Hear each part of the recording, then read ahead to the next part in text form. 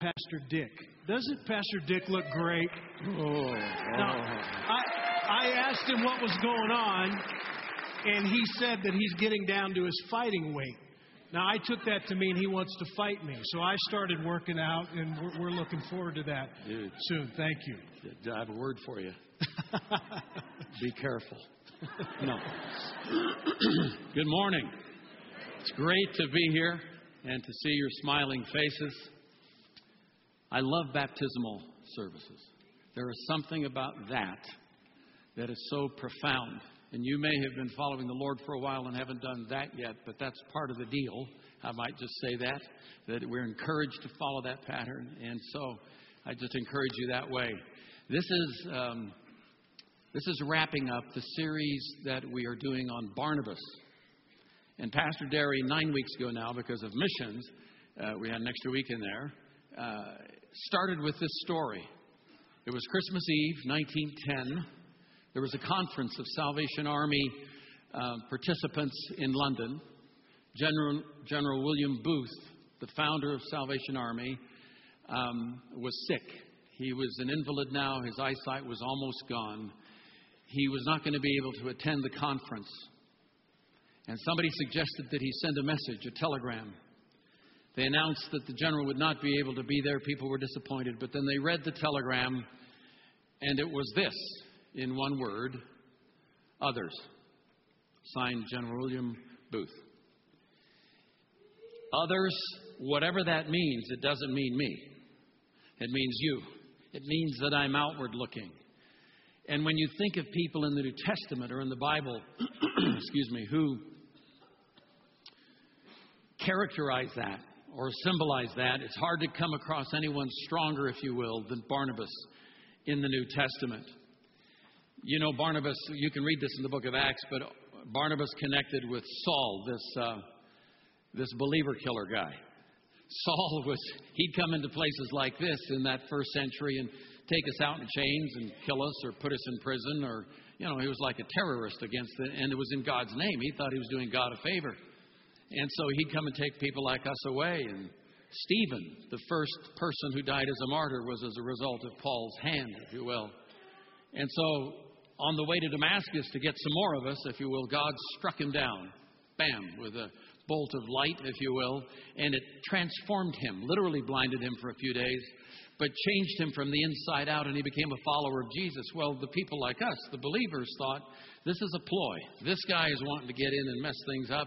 And so they didn't believe that he had changed. And Barnabas took his case to hand. He stood up for him and put his reputation on the line. He showed two things about himself, that he was ethical and that he was courageous in doing that. Later on, Barnabas pastored a church in Antioch and went and found Paul and said, why don't you come do this with me? And so they did that. They went on what was called Paul's missionary journey, and they went out through Turkey and met all these folks and started communities of believers, and Jesus changed people's lives. And then last week you heard that they had this big sort of blow up in Antioch because these Gentile types, these non-Jewish people like me. I'm Scotch, Irish, Dutch, English, and German. I'm not a goyim. Goyim is the Hebrew word for, other or the great unwashed or whatever. And that's, well, I think maybe I got a rabbi somewhere way back. But the fact is that they found out that Gentiles could follow Jesus too. And so Paul and Barnabas negotiated, if you will, this arrangement, this understanding. And now we come to the verses for this week. In Acts 15:36, this is what it says. And after some days, Paul said to Barnabas, let us return and visit the brothers in every city where we proclaim the word of the Lord and see how they are. This is in Turkey. This is the first missionary journey. So Paul says, let's go see the brothers. I mean, it's natural to want to reconnect. Point one on your bulletin, if you're taking notes, is relationships draw us back. Relationships draw us back. Places we've invested our lives, people with whom we've invested, connections we've made, places where we've grown, those things draw us back. So we go on vacation sometimes and we decide the where by who lives there. Sometimes you go see relatives or sometimes you don't. It depends. But some years ago when I was president of a small college, we had 4 teenage kids. And we decided to take one last family trip before our eldest daughter graduated high school. And we said, where do you want to go in the United States? We'll take you anywhere. Now, we're living in Santa Cruz, California, which is a coastal surfing community, Monterey Bay. And our kids say, we want to go to East Central Illinois. Well, there's no surf in East Central Illinois. There's like corn and soybeans in East Central Illinois. And I said, why did you want to go? Well, our friends are there. And then I pushed the envelope. I said, well, we can't just go to Illinois. Let's go a little further. And so we decided to take several weeks and go down the East Coast of the United States.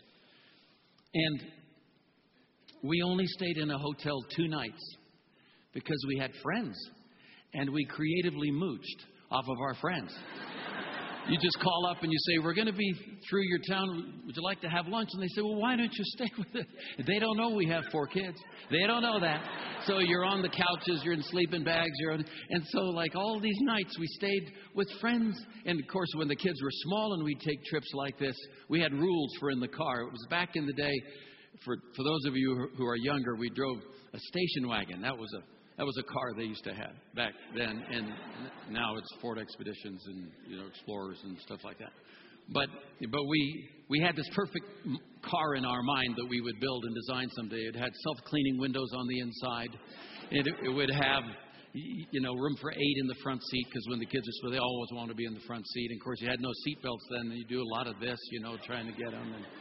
And we were going to have a loop tape back in the day when you had tapes. Now it would be CD, that it would just play stuff over and over again.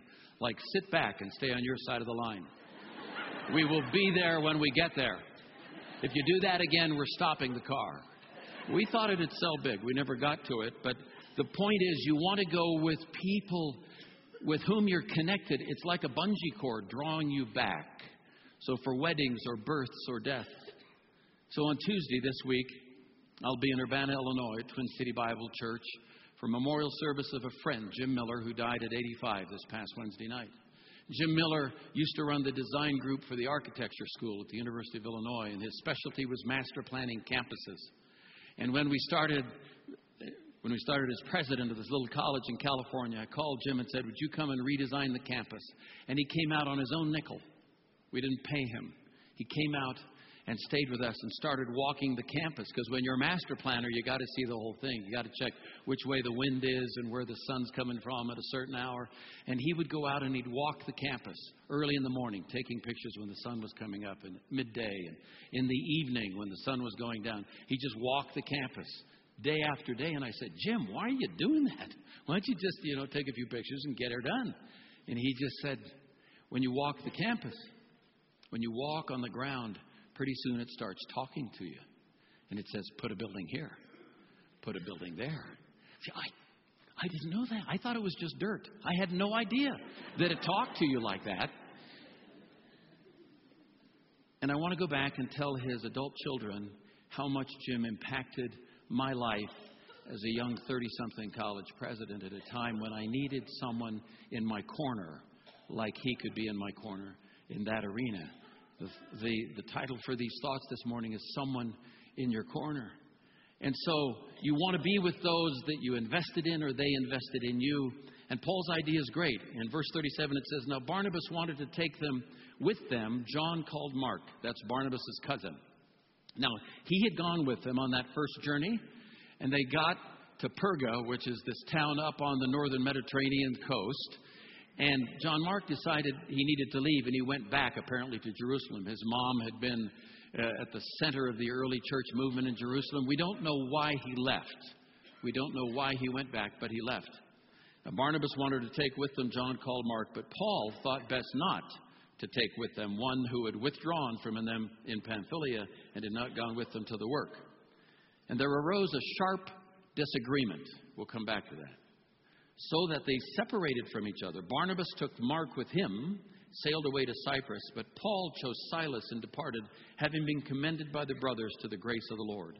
And he went through Syria and Cilicia, strengthening the churches. I don't know what the conversation was that took place. This is just both imagining. Maybe they were just sitting around reflecting on their time together. And they were saying, Saul was saying, I'll never forget the time, Barnabas, right when I first started out, where you come and stood for me, where you put your creds on the line, gave me street creds, if you will. You put your reputation on the line to stand up for me at the church in Jerusalem when they didn't trust me. And Barnabas was saying, well, I could see in you just the grace of the Lord. He'd done this powerful thing. And then we got to do some stuff together, and we took that first journey. And you remember we went to all those towns, and he said, man, when we got up there north of that area in Perga where they have bandits in the country, that was a little dicey. And then we got to that one town where they threw rocks at us and chased us out of town. I was going to say that they got stoned in that town, but you got to change your language when you in this culture. So they had rocks thrown at them in that town. They chased them out of town, and they went to the next town, and there was a guy who was lame from birth.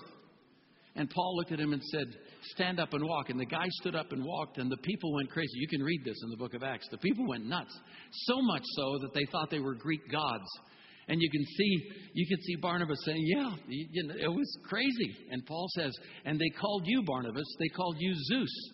Well, Zeus was the king of the gods. All the gods of Olympus were under Zeus. And Barnabas is saying, well, but they called you Hermes. That was the herald of the gods. You were the talker. You were the mouth, and you ran for the gods all the transportation, hospitality. And he said, remember, we had to wave them off because they were trying to make gods out of us. And everybody knows we're not gods. So Paul says, so what do you think? Let's go see the brothers again. And Barnabas says, fantastic, let's do that. I'll send a note to John Mark. And Paul says, say what? Well, I thought we'd have my cousin go with us like he went the last time. And Paul says, yeah, but he only went like the first part. He didn't go where the bandits were, and he didn't go where they threw rocks at us. And he didn't. So we're not doing that. And Barnabas says, well, I think we are. And Paul says, think again. And you can take it from there. But the point is that conflict happens where you have people.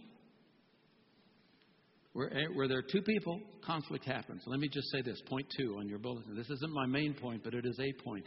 Conflict in relationship is natural and neutral. Conflict is natural and neutral. It's not the fact that you have conflict, it's how you react to conflict that makes the difference. Every relationship has differences of opinion. If you're married and you ever built a house, you know this. Huge discussions over the color of the kitchen, And to you men, I just say, go get a burger and let her do what you want. There are differences of opinion. There are opposite feelings. There are different sets of ideas. There are unique perspectives. When I was in English class in high school, we used to conjugate verbs. That's a big thing for saying how you say the language. And here's a conjugated verb that fits me. I say, I am firm. You are stubborn. He, she, it is pig-headed. That's kind of how that goes. But the fact is, how we respond to conflict sets the table for how we go forward. There's a fellow by the name of David Augsburger he's a Mennonite brother, who wrote a book some years ago called Caring Enough to Confront. Because confrontation for many of us is a challenge. Some of us say, yeah, give me confrontation. That's what I'm built for. We'll win this sucker. But the fact is that how we respond to conflict is critical. And he lists 5 ways, and I'll just list them real quickly. I'll just list these 5 ways real quickly. See if you identify with any of them. The first way we often respond to conflict is I'll get you. I'm right. You're wrong. There's going to be a winner here, and it's not going to be you. I won't ask for a show of hands because I know all of us have been there. Been there, done that. Got 7 T-shirts. That's how it is. And we're just... The second way is I'll give in. Some folks, when there's conflict, we say, you're right. I'm wrong. I'm always wrong. I'll just go over here and curl up in the fetal position and suck my thumb and eat a few worms over here in the corner because you're always right and I'm always wrong. I'm dead serious. If you always accede in a relationship to the other person, if you always do that, you're not helping the relationship. There's not truth-telling going on there. The third way is I'll get out. I'll get out. I've told this before, but I love this story. I was in Cartagena, Colombia at a missions conference, and a missionary came and said, I was just in a church in Alabama just last week, And they were honoring a couple who had been married 75 years. Now, you got to be real old, like to be married 75 years. So they brought this 90-something-year-old couple up. And they said to the guy, the pastor says, "Sir, to what do you owe the longevity of this relationship?" And he said, "Well, me and Mom, when we was first married, we had this here agreement that if we ever got into a fight or Christian discussion or whatever you call that, if we ever did that and it got really hot, I'd just go out and sit on the porch until things cool down. Then I'd go back in there and we'd talk her on out." He said, "I guess this marriage has lasted this long because of all that great outdoor living." I love that story. I tell that whenever I can, even if it's not making the point, I tell that story. The fourth way is compromise. Sometimes we say, let's make this a win-win. It doesn't have to be a win-lose. Let's find a common path and do that. The fifth and most biblical way, if you will, is affirm the person, confront the issue. Affirm the person, confront the issue. You remember the story in John 8 of a woman caught in the act of adultery, actually brought to Jesus. And the folks want to stone her. They want to throw rocks on her and kill her. And Jesus starts writing in the dirt. We don't know what he wrote. But by the time he was done, everybody was gone. And he stands there, and it doesn't say this, but in my mind, she's on the ground, and he picks her up, and he looks at her, and he says, "So who condemns you?" And she looks around and says, "Nobody." And I see this smile spreading across Jesus' face, and he says, "Me neither. Go, and don't do that anymore." Or in Fourth language, "You are a great lady, and that's not the kind of things great ladies do." Affirm the person, confront the issue. Don't skirt the issue, confront the issue. I tend to confront the person. I tend to say, "Who's the idiot who left the Diet Pepsi on the end table in the front room? It's making a circle on the table." I assassinate somebody's character for 1 calorie, right? Affirm the person, confront the issue. And when you look at this, however, in this context, the word in the original language for this sharp disagreement is the word in the original from which we get paroxysm or spasm. It was this wrenching moment, this real confrontation.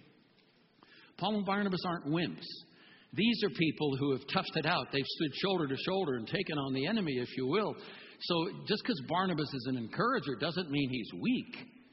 I mean, he focuses his energies in particular ways, but these guys are tough guys. And so when they get into it, they really get into it, apparently. And this apparently is an issue that means they need to work apart. At least this is what they decided. They decided we're going to work apart. It didn't mean that they would be apart forever. Let me say that again. It meant they needed to work apart because this was a methodology. This was how we get there. A lot of conflicts in organizations come and in families come because we agree on the common vision or the goal, but how we get there differs. And that's where the conflicts come a lot of times. This is one of those. Let's take John Mark, let's not. And what happens here is that ultimately, at first they split and ultimately they're together. So Barnabas takes Mark and sails to Cyprus. Barnabas takes Mark and sails to Cyprus. So it'll show the first journey here. He goes down from Antioch to the big island of Cyprus. Paul, on the other hand, chooses Silas, another brother, and he goes north. He goes up into Turkey, Tarsus, Derbe, Lystra, Iconium. This is where the guy was healed and they wanted to call him gods. He went that way. So what happens here symbolically, Barnabas goes back to where they started their first missionary journey, and Paul goes to where they ended it, and they're working toward the middle from the ends. Years later, there's a sense of reconciliation, but somebody asked the question, how can this happen with men of God? If people are all following Jesus, how can you have differences like that? Well, we have different approaches sometimes. Or we have personal foibles, or we're going through tough seasons. Just because you follow Jesus doesn't mean you're God. Obviously it doesn't. There's only one of those. And it doesn't mean you always get it right. The challenge is that if you follow Jesus over time, it can work out if we want it to. If we don't want it to work out, then things won't work out. But if our heart, He wants things to work out. His whole point is reconciliation, if you will. So years later, apparently they still have relationship. In When he's writing to the church at Colossae from prison, this is what Paul writes. Aristarchus, my fellow prisoner, greets you. And Mark, the cousin of Barnabas, concerning whom you received instructions. If he comes to you, welcome him. So here is Paul now speaking on behalf, standing up for Mark. Paul standing up for Mark years later. Or writing to his spiritual son Timothy in 2 Timothy 4, Paul says, Luke alone is with me. Get Mark and bring him with you, for he's very useful to me for ministry. Very useful. Before he wasn't useful. Got no use for him. I don't want him in the way. He wimps out or whatever he was thinking. And now he's useful. But at the point of contention in Antioch, Barnabas stands up for Mark. When he's going eyeball to eyeball with the great apostle Paul, Barnabas stands up for Mark, like he had for Paul many years before. Interestingly enough, Mark goes off later to work with Peter and later writes the Gospel of Mark. So when you read the New Testament and you read Paul's letters, over here, I guess it would be over here if you're coming this way, you got to go through Mark to get to Paul.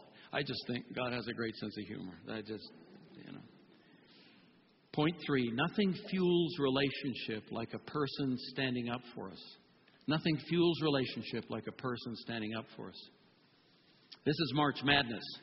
March Madness is basketball, college, NCAA, Division I men's and women's basketball. They start with 64 teams and narrow it down to 4, and they fight it out in the final 4, and finally you have one that's king of the hill. The most popular sports today in the United States are NFL football by a large margin, Major League Baseball, and college hoops. Back in the 30s, the most popular sports in this country were Major League Baseball by a large margin, horse racing, and boxing. If you were a boxer, you had a guy who helped you. He was called your corner man, literally in your corner.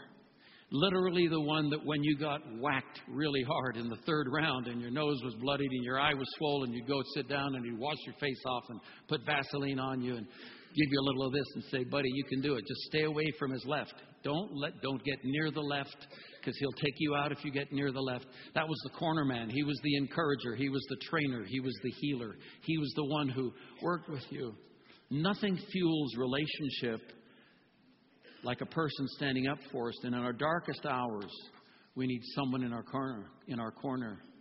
In our most glorious moments, we want someone in our corner. Somebody to advocate. Barnabas is that person. He's that strong encourager. He's that faithful advocate. Advocate means to speak on behalf of someone. Martin Niemöller was a Protestant, very well-known Protestant pastor in Germany in the 1930s. He emerged as an outspoken foe of Hitler, Adolf Hitler, and Nazi Germany. And because of that, the last 7 years of Hitler's rule in Germany, Martin Niemöller spent in concentration camps. When he got out, they interviewed him and said, how could that happen? And this is what he said. First, they came for the socialists, and I did not speak out because I was not a socialist.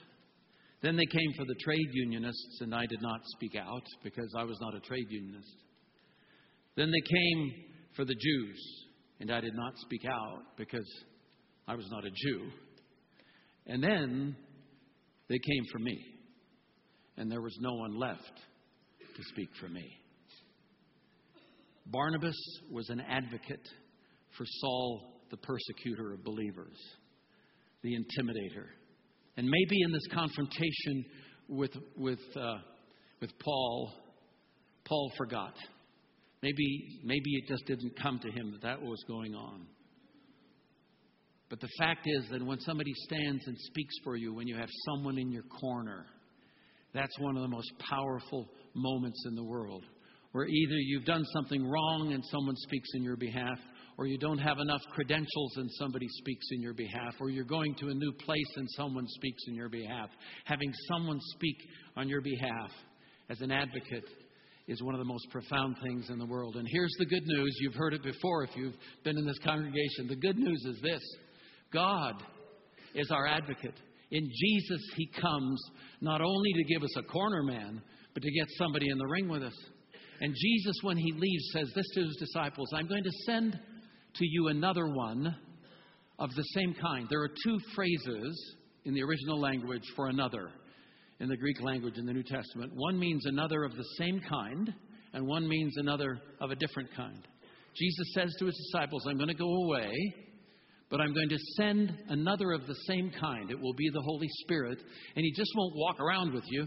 He'll be in you. So wherever you go to China, he'll be there. Go to the darkest places, he'll be with it. Go to the mountaintop, he'll be with you. And he is the Paraclete, the one who speaks on your behalf. He's your defense counsel, if you will.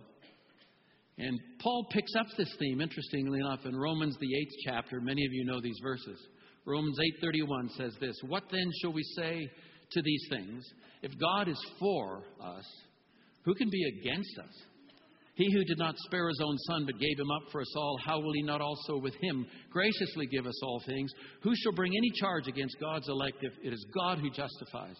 Who is to condemn? Christ Jesus is the one who died. More than that, who was raised, who is at the right hand of God, who indeed is interceding for us as we speak. He's speaking on our behalf, wherever heaven is, wherever the Father is. As we speak, he's saying, help the bald guy who's talking. Help the people who are listening. This is the God who speaks on our behalf. A lady came to my office years ago when I pastored at the University of Illinois, and she walked in and said, I've had worse than a blue Monday. This is a blue month. It's been a terrible season, and I feel just like nothing. I feel like nobody's for me, got nothing going. And I said, and I just had this thought, and I went to this text, and I said, wherever there's a personal pronoun, why don't you put your name there? And I want you to stand in front of the mirror and read this text out loud, morning and evening, and let's see how that goes. And it went well. Because I said, you get to believe either your feelings or you get to believe truth. Let's see which direction you want to go. This is how it would read just in part if it were my name. What then shall Foth say to these things? If God is for Richard Bruce Foth, who can be against Dick? He who did not spare his own son but gave him up for Dick Foth, how will he not also with him graciously give Foth all things? Well, you read that a couple of times a day, you're going to start thinking, maybe he's for me. Maybe he's in my corner. This is the advocate, the ultimate, he is in our corner person. I close with this story. Some of you have heard it before. And I'm going to tell it again because I don't care. It perfectly captures for me this idea. When I was a graduate student at Wheaton College, I did a memorial service for a person, and the lead pastor told this story about himself. He said, I grew up in a very conservative home with a dad who worked all the time and was very conservative, dressed always in a navy blue suit with a regimental tie, one of those striped ties. He said, I was a baseball player in high school, and my dad would never come to any of my games. And I desperately wanted him to come to the league championship. We were playing for the championship. And I went to him and asked him, but he was non-committal. He wouldn't say. He said, I walked out onto the ball field that spring day, that spring afternoon, and I looked up in the stands, and here were all these people in pastel colors and summer clothing. And there in the middle of the stands was my father in a navy blue suit and a regimental tie. And he said, I loved it. We played our hearts out, but we got to the bottom of the ninth inning. These guys were tough. They were ahead of us 4 runs to 1. It was the bottom of the ninth. The bases were loaded. There were 2 outs. And I was at bat. If I could get a home run, we could win this sucker. And he said, I walked up to the plate, bounced the bat like baseball players do, got ready. And he said the pitcher wouldn't put one right down the pipe. And I swung and missed. I backed out and knocked out the dirt of my cleats and spit in my hands, do all the stuff baseball players do. Got back in. Did that again. Another strike. Backed out. 3 more times I backed out. 3 balls. It was a full count. 2 strikes, 3 balls. If I swung this time, it was out. Unless I hit. I got up to the plate and I banged the plate, and under my breath I said, God, if you are there, this is the time. Said that guy wound up, put one right down the middle, and I nailed it to center field, and I raced for first base. As I came around first, the first guy scored. I come screaming into second base. Everybody's shouting at the top of their lungs. I'm going as fast as I can, and the second guy scores. I'm coming around second. The ball's coming in from the outfield, and I'm going as fast as I can, and all of a sudden, I hear my dad, and he's on his feet, and he's shouting, it's okay, son, you're going to make it. Come on home. He said, I raced around third base, slid in under the tag, and we won the game, and I didn't care. all I could hear was my dad shouting that encouragement, cheering me on. The top of his lungs saying, "It's okay, son, you're going to make it. Come on home." My dad was in my corner. And I believe the God of all the universe this morning stands and shouts across the galaxies, "It's okay, kids. You're going to make it. Come on home." Would you bow your heads and your hearts with me this morning? Just in the quiet of this moment,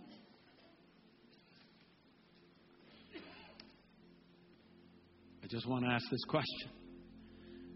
I asked it last night and I asked it again this morning, and there were folks who said, "Yeah, I want to." You say, "I've never heard the invitation to follow Jesus exactly like that," or "I've heard it, but I've never responded. And this morning I feel a tugging in my heart." That's called the Holy Spirit. That's not just emotion. It's the Holy Spirit, I believe. And you say, "I need that God, the only one there is, in my corner. I need Him to take away my stuff, to scrub my hard disk of my history, if you will. I need healing in my spirit. I need a fresh tomorrow. And I want to be like one of those guys in those towns that Paul and Barnabas went to. I want to start following Jesus. I'm a little scared. I don't know what that means, but I'm willing to indicate that I want to start that journey." And just in the quiet of this moment, from my far right, your far left, coming across the auditorium, if you'd like me to include you in a closing prayer, I won't ask anything of you more than that. Just lift your hand up and let me include you in a closing prayer. You say, "I'd like to start." Yes, I see your hand. Yes, I see your hand. You just raise it up. Raise it high. Coming over toward the center aisle. Just raise it up and say, "Please," and "Yes, sir. I see you." Just raise it up and put it down. Coming across the center aisle toward your right, you'll raise your hand and say, "Yes, I see you, son." Just raise it up and put it down. Coming, "Yes, I see you. Yes, yes, yes. Yes, I see you." You can put your hand down. Father, you've seen these hands, but more than that, you see our hearts.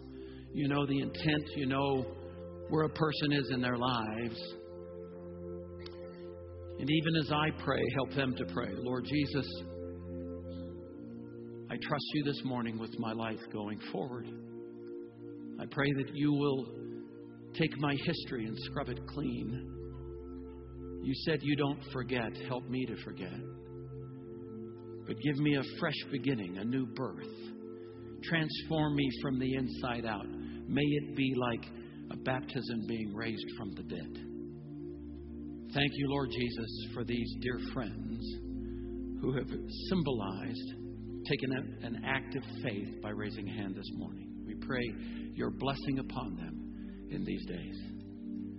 We ask these things in the precious name of Jesus, who is the Christ. And everyone said, amen. Don't you love that?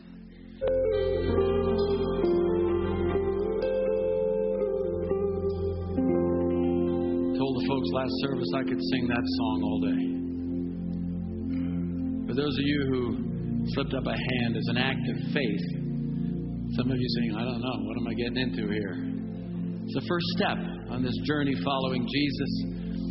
And as the second step, if you want it, there's a packet of materials, just sort of a starter kit up here on the sides of the platform and back there at guest services. And on your way out, if you'd just like to pick one of those up, give you something to read, and we can connect with you if you want to, so that somebody can walk with you in this process.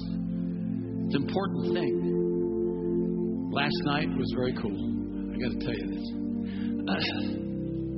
I'm standing down here in the front afterwards, and a young girl, probably 9, walked up, beautiful young girl, and said, where are those packets? I want one of those packets. When you start following Jesus when you're a kid, it saves a lot of pain. You can't skirt all pain in life, but there's something that happens when that gets into your soul when you're 9 years old. And Anyway, I'll start a whole other message if I go there. So, some of you, and I can't remember if I said this in this service or the last one, but you might want to go to the website. There's a chant where it says, share your story. Just put your story in there. Put a testimony of something God's done in your life to encourage other people. Our prayer team is coming. They're going to be here at the front. These are people who at this moment in time will stand in your corner. These are people who will talk to God on your behalf with you. So if you have a particular need this morning, please feel free to come and be with them just for a little bit. Now for the benediction. As you go, I pray for you this morning, this week, that there will be somebody for whom you can stand in their corner this week. That you can come and take their part, if you will. And wherever you are this week, remember you are not an accident, because Jesus is with you wherever you are, and He will use you for His purposes. So go in His grace. The service begins now. God bless you.